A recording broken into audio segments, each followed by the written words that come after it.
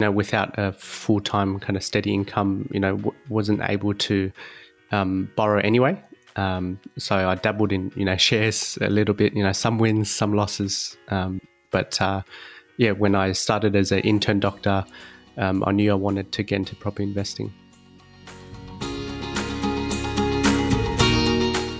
This is Property Investory, where we talk to successful property investors to find out more about their stories, mindset, and strategies.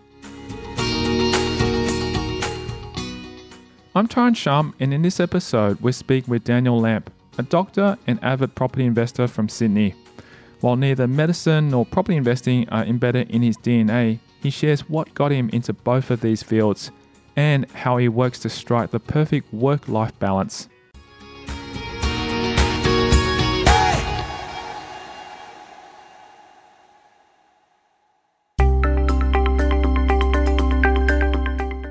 Lamp works as a GP and is proud to help people from all walks of life when they need it most. However, he knows the importance of taking care of himself, including his financial health. In his free time, he's also combined his two passions to run meetup groups for doctors and healthcare professionals interested in property investing. So very varied. So I currently split my time in between general practice and also working in emergency at the hospital. So I guess in the general practice clinic setting, I see patients manage their chronic conditions, do preventative care, check results, things like that. Whilst in the emergency department, usually it's more kind of acute or emergency type presentations. Patients come in with a problem and my role is to come up with a diagnosis and then also a management plan. They might come in with heart attacks, strokes, infections, injuries that need stitching, mental health crisis. It's a real mix. Both my roles, I use my problem-solving skills, which I quite enjoy, and it's great helping people, meeting people from all walks of life. He's keen to buck stereotypes, starting with how he got into his profession. Coming from immigrant family background, not particularly well off growing up. And I guess importance of education was distilled in me as well. But in regards to medicine, unlike the stereotype, my parents didn't actually push me into medicine or anything like that. I wanted to choose a degree, a career where there was, science and academic as well, but then can also interact with people and make a real difference in their lives. I applied for medical school and was accepted. A Hong Kong native, Lamp came to Australia at 3 years old. While he and his family quickly found a place to call home, he found himself venturing north when it was time to spread his wings. Initially in Western Sydney and then later kind of in the northern suburbs, kind of Hornsby area of Sydney. I went to high school in Baulkham Hills High, which was a selective school. So, being a heavy emphasis, I guess, on academics. I wanted to choose a uni degree where I could, I enjoyed science, but then also wanted to, have a real world application and impact on people. So, applied widely for medicine and was accepted I think for Western Sydney and also Newcastle. I liked Newcastle's program and it was a good lifestyle living there as well. And enjoyed my time studying there. So I'm just curious now, do you know why your parents moved from Hong Kong to Australia when you were very young? So I think that was around the time of 1997 or so handover of Hong Kong back to China, and I think that was part of the reason. And also, I guess, wanting a better life, like lots of immigrants, and Australia was offering opportunities, which I guess I'm grateful for. He grabbed all the opportunities he could with both hands, though, like many young people, he temporarily lost sight of his goals. Luckily, a reminder came along at just the right time. It was a bit of a trek to get to, I remember that. But in terms of the environment, going to class, teachers, quite enjoyed it. One thing does stick out in mind is when I was in year 10, I remember being called to the deputy principal's office. And I was like, oh, what have I done wrong? My mind churning. And then I found out that I was in the bottom 10% of the cohort. And it was kind of like a wake-up call to try and, pull things together. And I did, soon after that, have the goal of wanting to study medicine. So I knew I had to try and, so I implemented a plan, consistent action, lunch times, using that to study it as well. And ended up at the end of year 12 going from bottom 10 out of 200 to the top 10 out of 200. So that was a real achievement, and I was quite proud of that. While the moment in the principal's office gave him a nudge in the right direction, it wasn't what drove him to study medicine.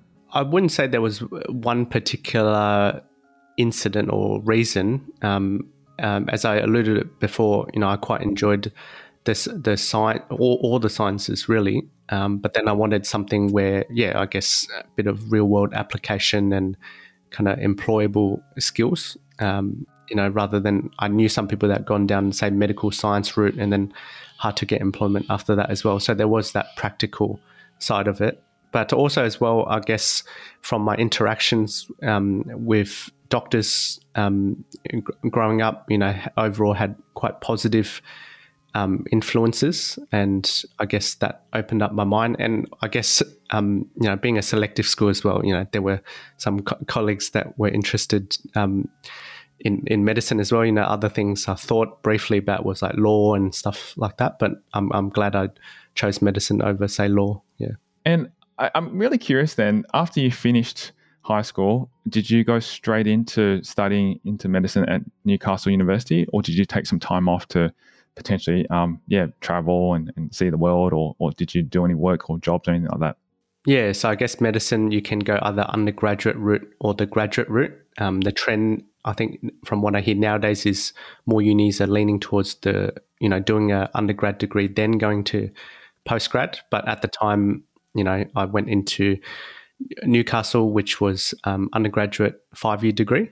And it was a good time, learning the theory in lectures, but then also one of the highlights was the early clinical placements where you had, could actually meet patients and see what you were learning being applied to them. And also, obviously, like, other uni degrees, there's a lot of, self-directed learning as well.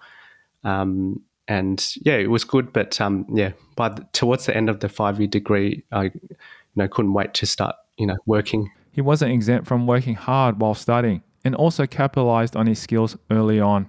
I did save up my money, and towards the end, I knew I wanted to get into property investing, so I knew I needed to start saving for a deposit. So did a lot of casual jobs, retail, and also had for a period of time a tutoring business as well, helping people mainly with maths and also to medicine entry as well.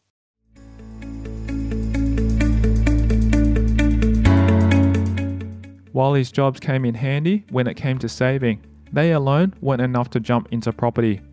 Always a problem solver, Lamp had a solution. Or so he thought. Without a full-time kind of steady income, wasn't able to borrow anyway. So I dabbled in, shares a little bit, some wins, some losses. But when I started as an intern doctor, I knew I wanted to get into property investing. Basically, I did shares initially, and I remember one share tripling, but then I had another, I think it was a mining share that dropped 90%. So it kind of balanced each other out, I think, by the end of it. And it was, scrolling through the share prices every day, I don't think it was particularly great use of time. And I guess I did, think ahead, wanted to improve my circumstances financially, and I could see, just saving by itself is important, but needed to take the next step and invest in some assets as well. And I could see lots of Australians believe in and love property as an asset vehicle. So I did a lot of research And then later, when I was an intern doctor, attending some meetups, looking at forums such as Property Chat, and listening to podcasts such as this one, and just getting all the information I can, and then later applying it. Was there any particular book or anything that you stumbled across that kind of give you insight, or was it just mainly the forums and listening to podcasts and talking to people at meetups? Yeah, I don't think there was one particular book. I do remember reading Rich Dad Poor Dad, which I think a lot of people do, and that got me just mindset-wise interested in in investing, and also partly business as well, rather than just being an employee. But obviously, that book doesn't directly apply to help you with buying property in Australia. So yeah, use a wide range of resources. His parents were in professional roles, but not within property. Although property didn't run through his veins, the Lamp family has always worked hard. My parents, have their own home, but weren't, I guess, taught or particularly did property investing. So my dad, once he eventually did have to retrain, I think he was initially in IT at the time, and my mum was an accountant, and in Sydney is a bookkeeper.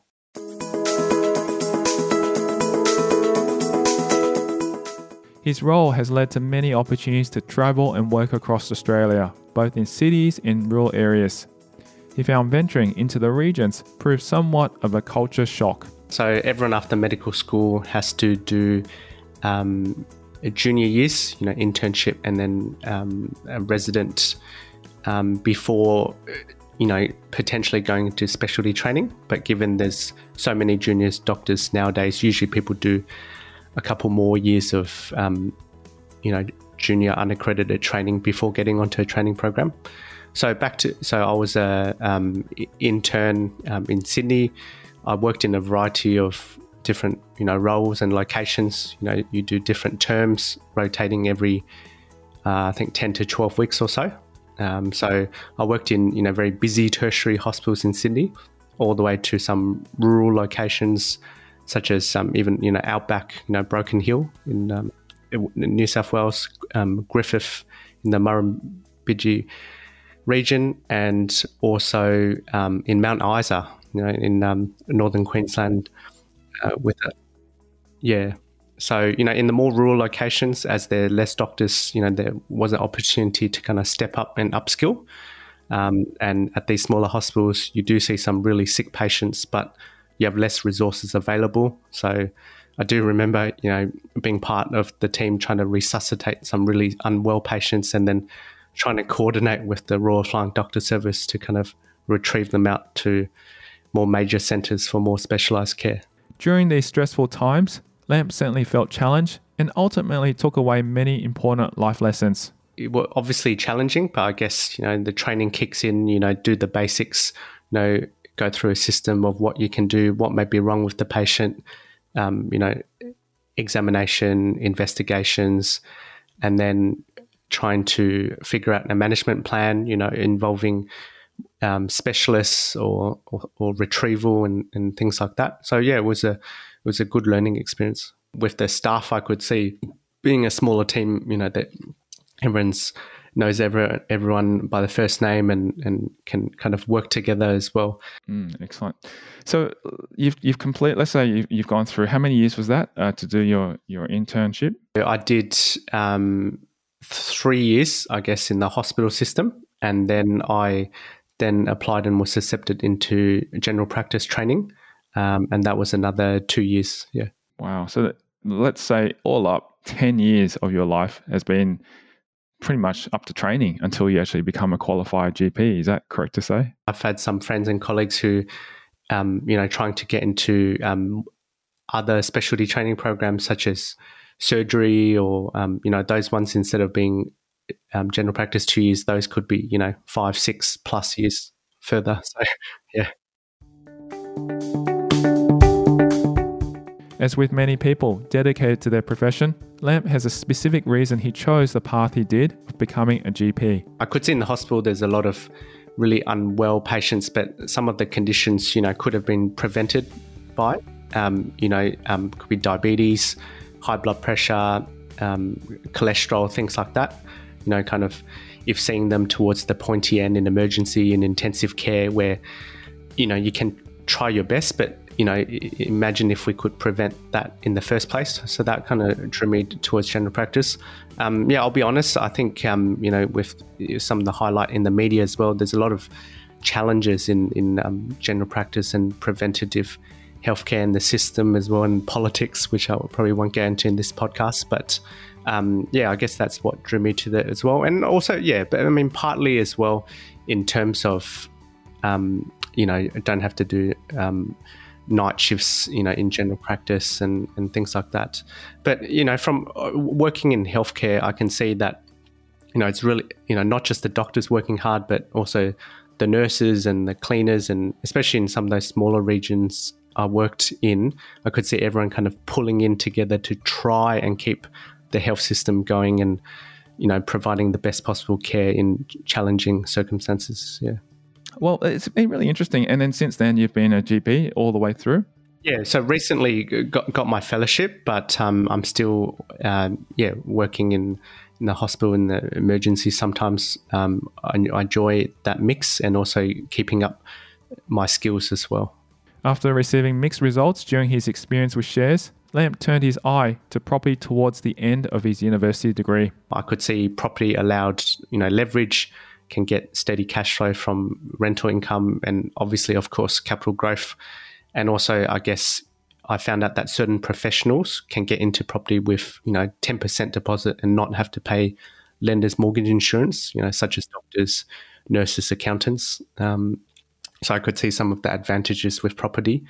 And I guess my mindset was that I need to be investing even from early in the career, because at the time I could see, these doctors, more advanced in the career around me, so busy looking after patients, doing overtime, doing night shifts, on call, working 60 up to 100 hours a week. They had no time really to take care of their own physical health or also their financial health. So I could see, just working for so many hours for decades on end, was not going to be sustainable. I guess, after in my first year as a junior doctor, I was 23 years old. I had saved up a deposit and had done the research. I didn't get any handouts from my parents. My salary as a first year doctor was, 60,000, and I had around, I think, $90,000 in savings. So I guess, with 10% deposit, stamp duty, buyer agent fees, solicitor fees, all in, I had to chip in, 80,000. Which I remember at the time was so daunting. I had watched, my savings build up over time in the bank account. And then I remember feeling like sick in the stomach, pretty much having to put all my life savings into this one investment property. Yeah. After growing up in Sydney, the Harbour City was Lamp's first choice when it came to locations to invest in. However, the timing just wasn't right. But I could see that Sydney had just peaked, and for my budget, I could see better value in another state. I could see that Brisbane was undervalued at the time and had good fundamentals. I did use a buyer's agent for the first one because I guess I wanted someone to hold my hand for such a big investment decision, especially kind of first investment. Wanted to make the right choice. So I bought in a suburb in North Brisbane, reasonably close to the city, had good amenities. And, at the time, there was a piece of land in an infill suburb, and then separately engaged a builder with a fixed price contract, built a, standard 4-bedroom, 2-bath, double lock-up garage, all in for about $560,000. I did want to point that this is different to, those house and land packages where, like a marketer or spruiker sells you the whole package in a very far-flung suburb and they get like a 20% markup. In general, I'm not a fan of house and land packages. But back to this one, the I guess in hindsight, the downside was that the land was not yet titled. Initially I was told, only be 2-3 months, but it ended up taking almost a year for it to finally get registered, which was really frustrating at the time. I guess one silver lining was that the market was still going up, and I only had to pay interest on the land portion initially. So yeah, only had to pay stamp duty on the land, and not like a house and land package where you pay the stamp duty on the full value. There were hiccups along the way, which, when friends and colleagues ask me about property investing, I tell them to expect hiccups. It's not going to be just smooth sailing. So I guess in this case, the initial building plans submitted to council were declined, as apparently it needed a specific distance between the back fence and the back of the house. So then, back to the drawing board, further delays, paying more interest. But in the end, construction got started. I got regular updates with pictures, and it was very exciting, once we got to the completion stage. Excellent. And how long did that take to complete the whole build from purchase to the end? I would say around a year, all up. And when it came out time to kind of trying to rent the property out, at the time it wasn't a hot rental market. One prospective tenant kind of wanted an extra aircon installed in the master bedroom, and I guess negotiated, and they were happy to pay $20 extra a week in rent if I put the aircon in. So I did, and I guess this is a lesson in terms of trying to come up with win-win solutions for everyone. Yeah. He bought the property as a fixed price building contract and used a mortgage broker to organise the construction finance. When all was said and done, it was 2018 and time to start the process again. So I just sat on it while I continued my medical career. And then later, I did buy my second investment property. So I do have an interesting story for this one. So I had finished a set of 7 night shifts in working in intensive care at the time. And then, I hopped on a plane to Brisbane. And then in this weekend, I just inspected, 10 to 15 properties kind of back to back. Had a rental car just going around. There was one property that fit the criteria that I was after. This one I felt a bit more confident to do on my own as well and do my research. So there was one property that fit the criteria, and then I put in an offer, and it was accepted, which was very exciting. This was just before the 2019 federal election, where there was lots of market uncertainty, people, holding off decisions, waiting for this event, but I pulled the trigger anyway. So soon after election, the Brisbane market, started taking off, and then I bought that one for $625,000, and today be between 1 to 1.1 million. Between this and his first property, now valued at $900,000, he's made some excellent returns in a short period of time and is ready to keep rolling. Yeah, so got the 2 investment properties, and looking back, with the second property, which I purchased myself and actually did better than the buyer's agent with the first one, but overall, still happy with the market, I guess, and also, as I said, I avoided some of my colleagues, unfortunately bought like the really wrong asset class and gone backwards, and I guess I'm thankful that I've done okay so far, and keep learning and keep pressing forward. Yeah. Lamp's second property was easier for him to acquire than the first, a phenomenon many investors are familiar with. The first property is typically the most challenging to get in the first place, with the second simply falling into place. For Lamp, however, it wasn't quite as straightforward. In that 2019, lending was very, very tight. And I think at the time, I can't remember exact reasons, but talking to my broker, and then with a good savings rate, I actually ended up tipping in cash for the second property. But moving forward, I guess got some healthy equity now, and I'll have a chat with my broker to explore, moving forward. I guess going back to that property lessons, I guess one lesson I learned was that it's very important to do the research and the due diligence, but then equally, it's also important to take action. And I guess another one was that, land value is important. The second property I bought was on a bigger and nicer piece of land. Yeah. He credits his stellar saving skills partly to the way he grew up and partly to who he is today. Growing up in a not particularly well-off household, I guess savings habits were instilled in me. But yeah, once I did start working as a junior doctor, I guess, to be honest, there wasn't much time to take holidays anyway, and you can't really choose when to take annual leave. It's kind of dictated to you by hospital management. But I did go on some small, road trips, and I think in 2018 did go to New Zealand as well, and then hopefully soon can kind of with COVID settling, maybe do some more trips as well. Yeah.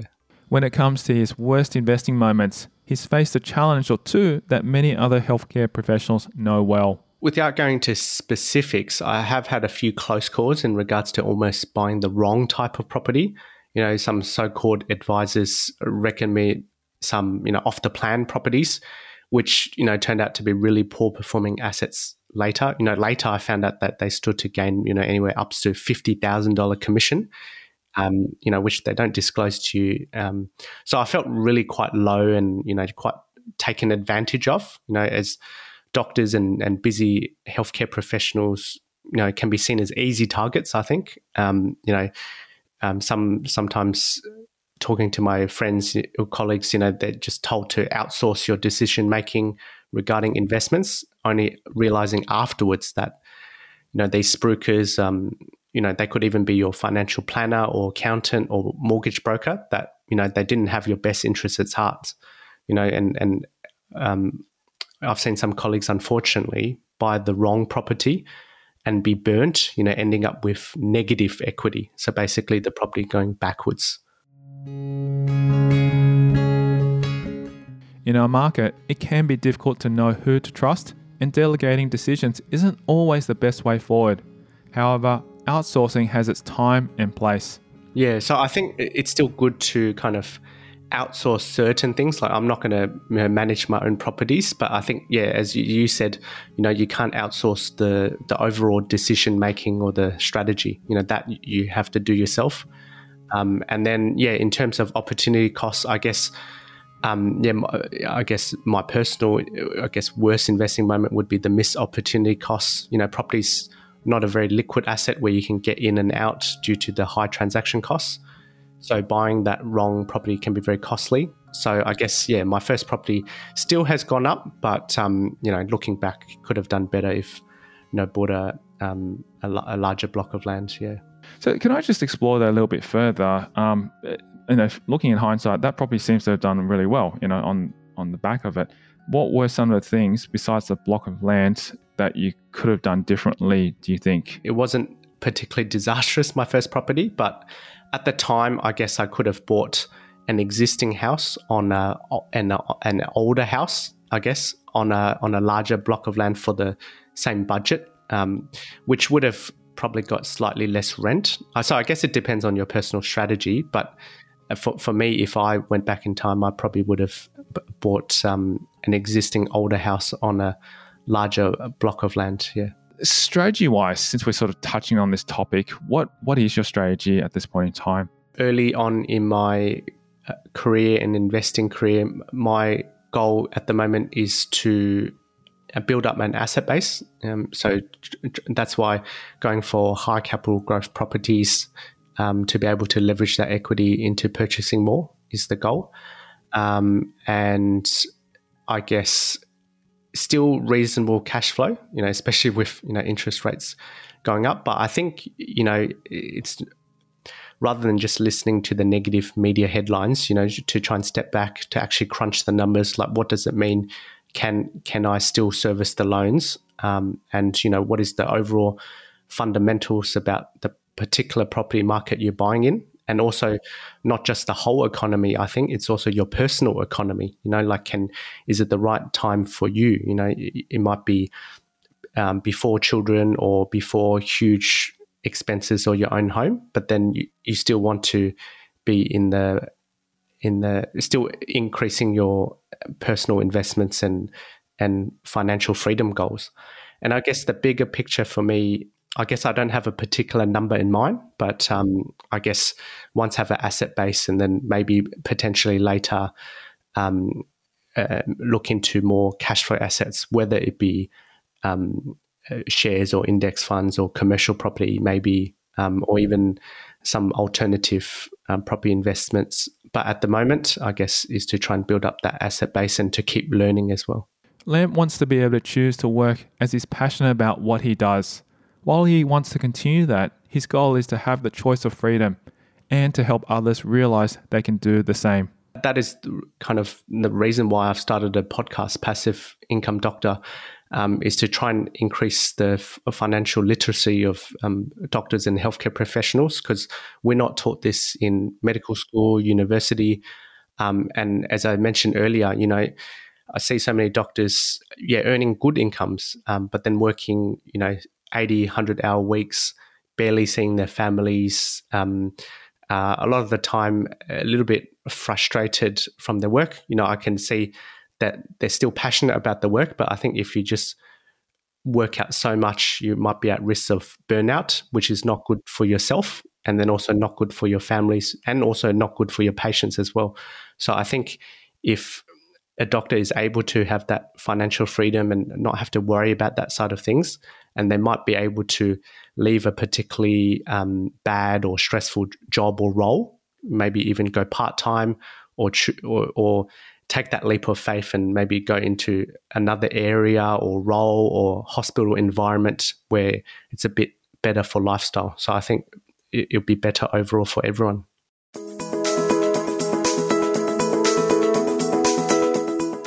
His learning lessons have also been positive, even if they were accompanied by anxiety and skepticism. So I guess my personal aha moment would be that second investment property, where I did my own research and due diligence and took the action, flying up after a set of 7 night shifts and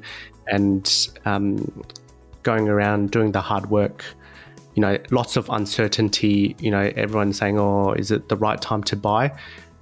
Which, these, if you've been in the market long enough, it comes in cycles. The sentiment comes, sentiment goes. So at the time, even though market sentiment was very low and lots of uncertainty, I still took the action, pulled the trigger, and I guess, that's paid off, going up, 400K or so in, about 3 years. So, yeah.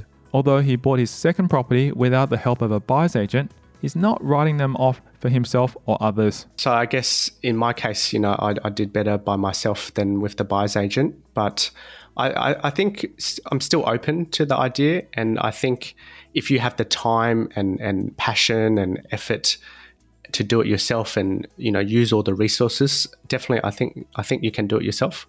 But for some people who may be very time poor or not have the fortitude or the effort to do it themselves, then having a good buyer's agent, I think, would be worth it as well. Yeah, it's really interesting. I'm just curious, when you went up to Brisbane and you did all that looking around in the day, did you ever have a thought in your mind going, once if I don't find a deal that day, what would you do next? I guess at the time there was lots of property, and also I did research before going up as well, so I could already kind of have a gauge on the market. I was looking at, what good value was, rental yields, and talking to some agents as well. So I already had put in the legwork. It wasn't just that kind of 1 or 2 days as well. But I guess in hindsight, if I didn't see a deal that stacked up, I probably would have revisited it at another time. And are you planning to still continue to invest into the Queensland market for your next few properties, or are you looking at considering other markets as well?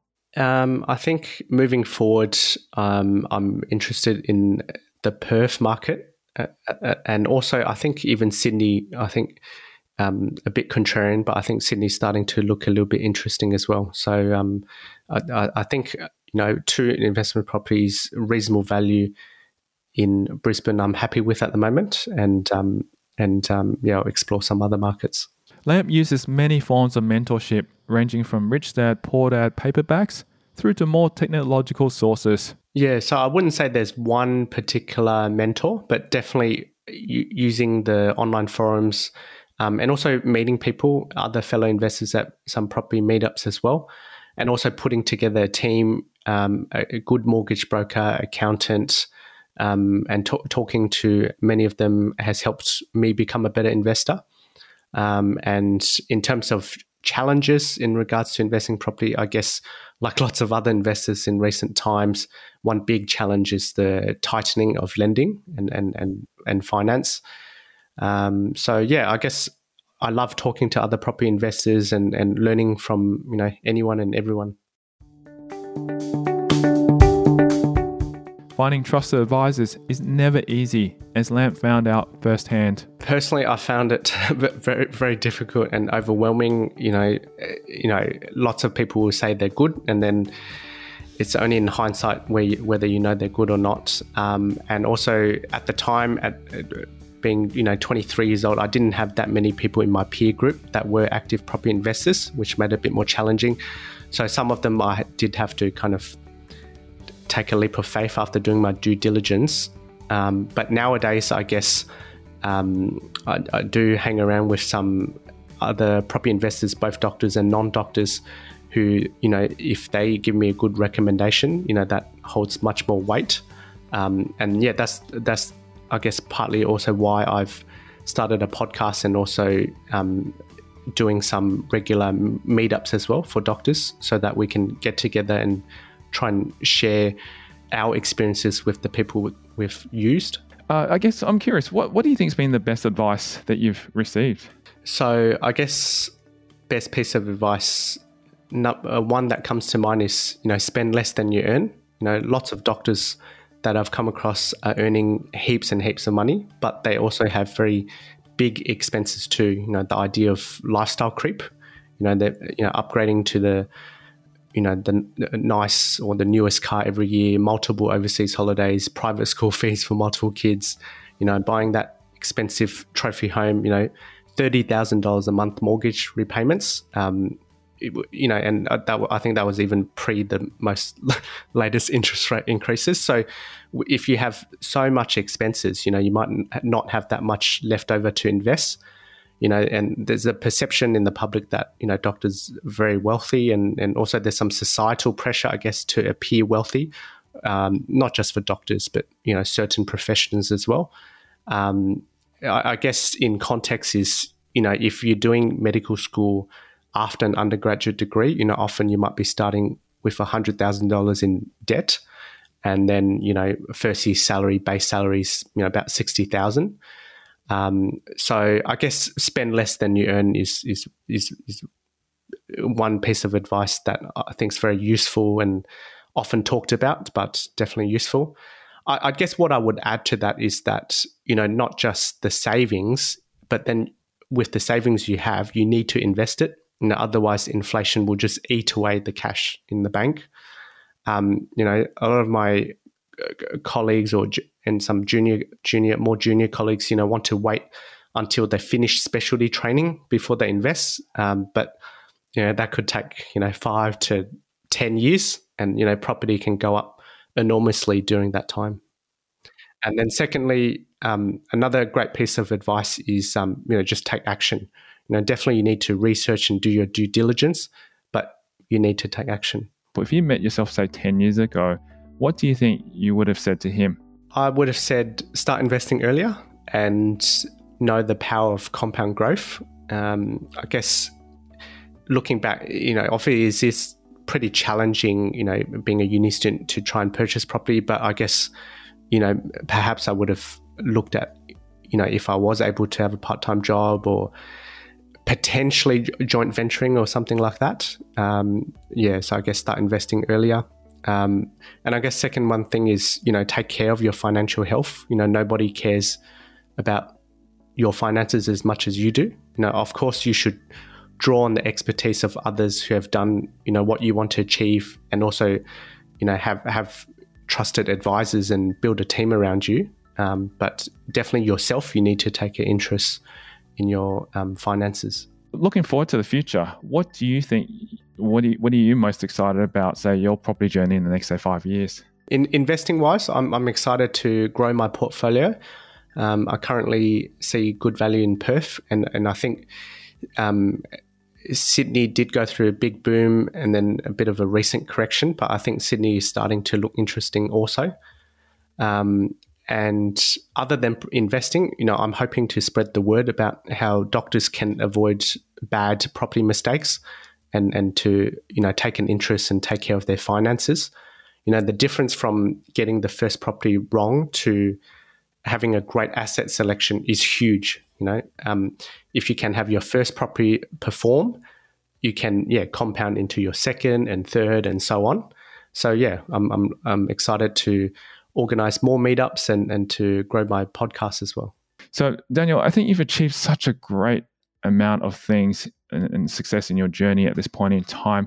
How much of it do you think has been due to your skill, intelligence, and hard work? And how much of it do you think has been due to luck? Throughout my life, I've always been working hard, to grow my skills. Not afraid to work these 60 to 80-hour weeks, but then also, other things that I've done is, educating myself and investing when others were telling me, it's not the right time.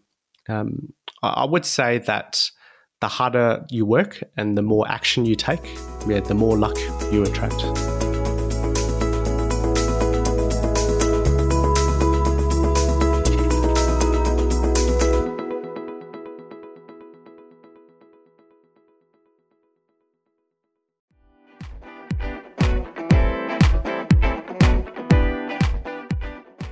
Thank you to Daniel Lamp, our guest on this episode of Property Investory.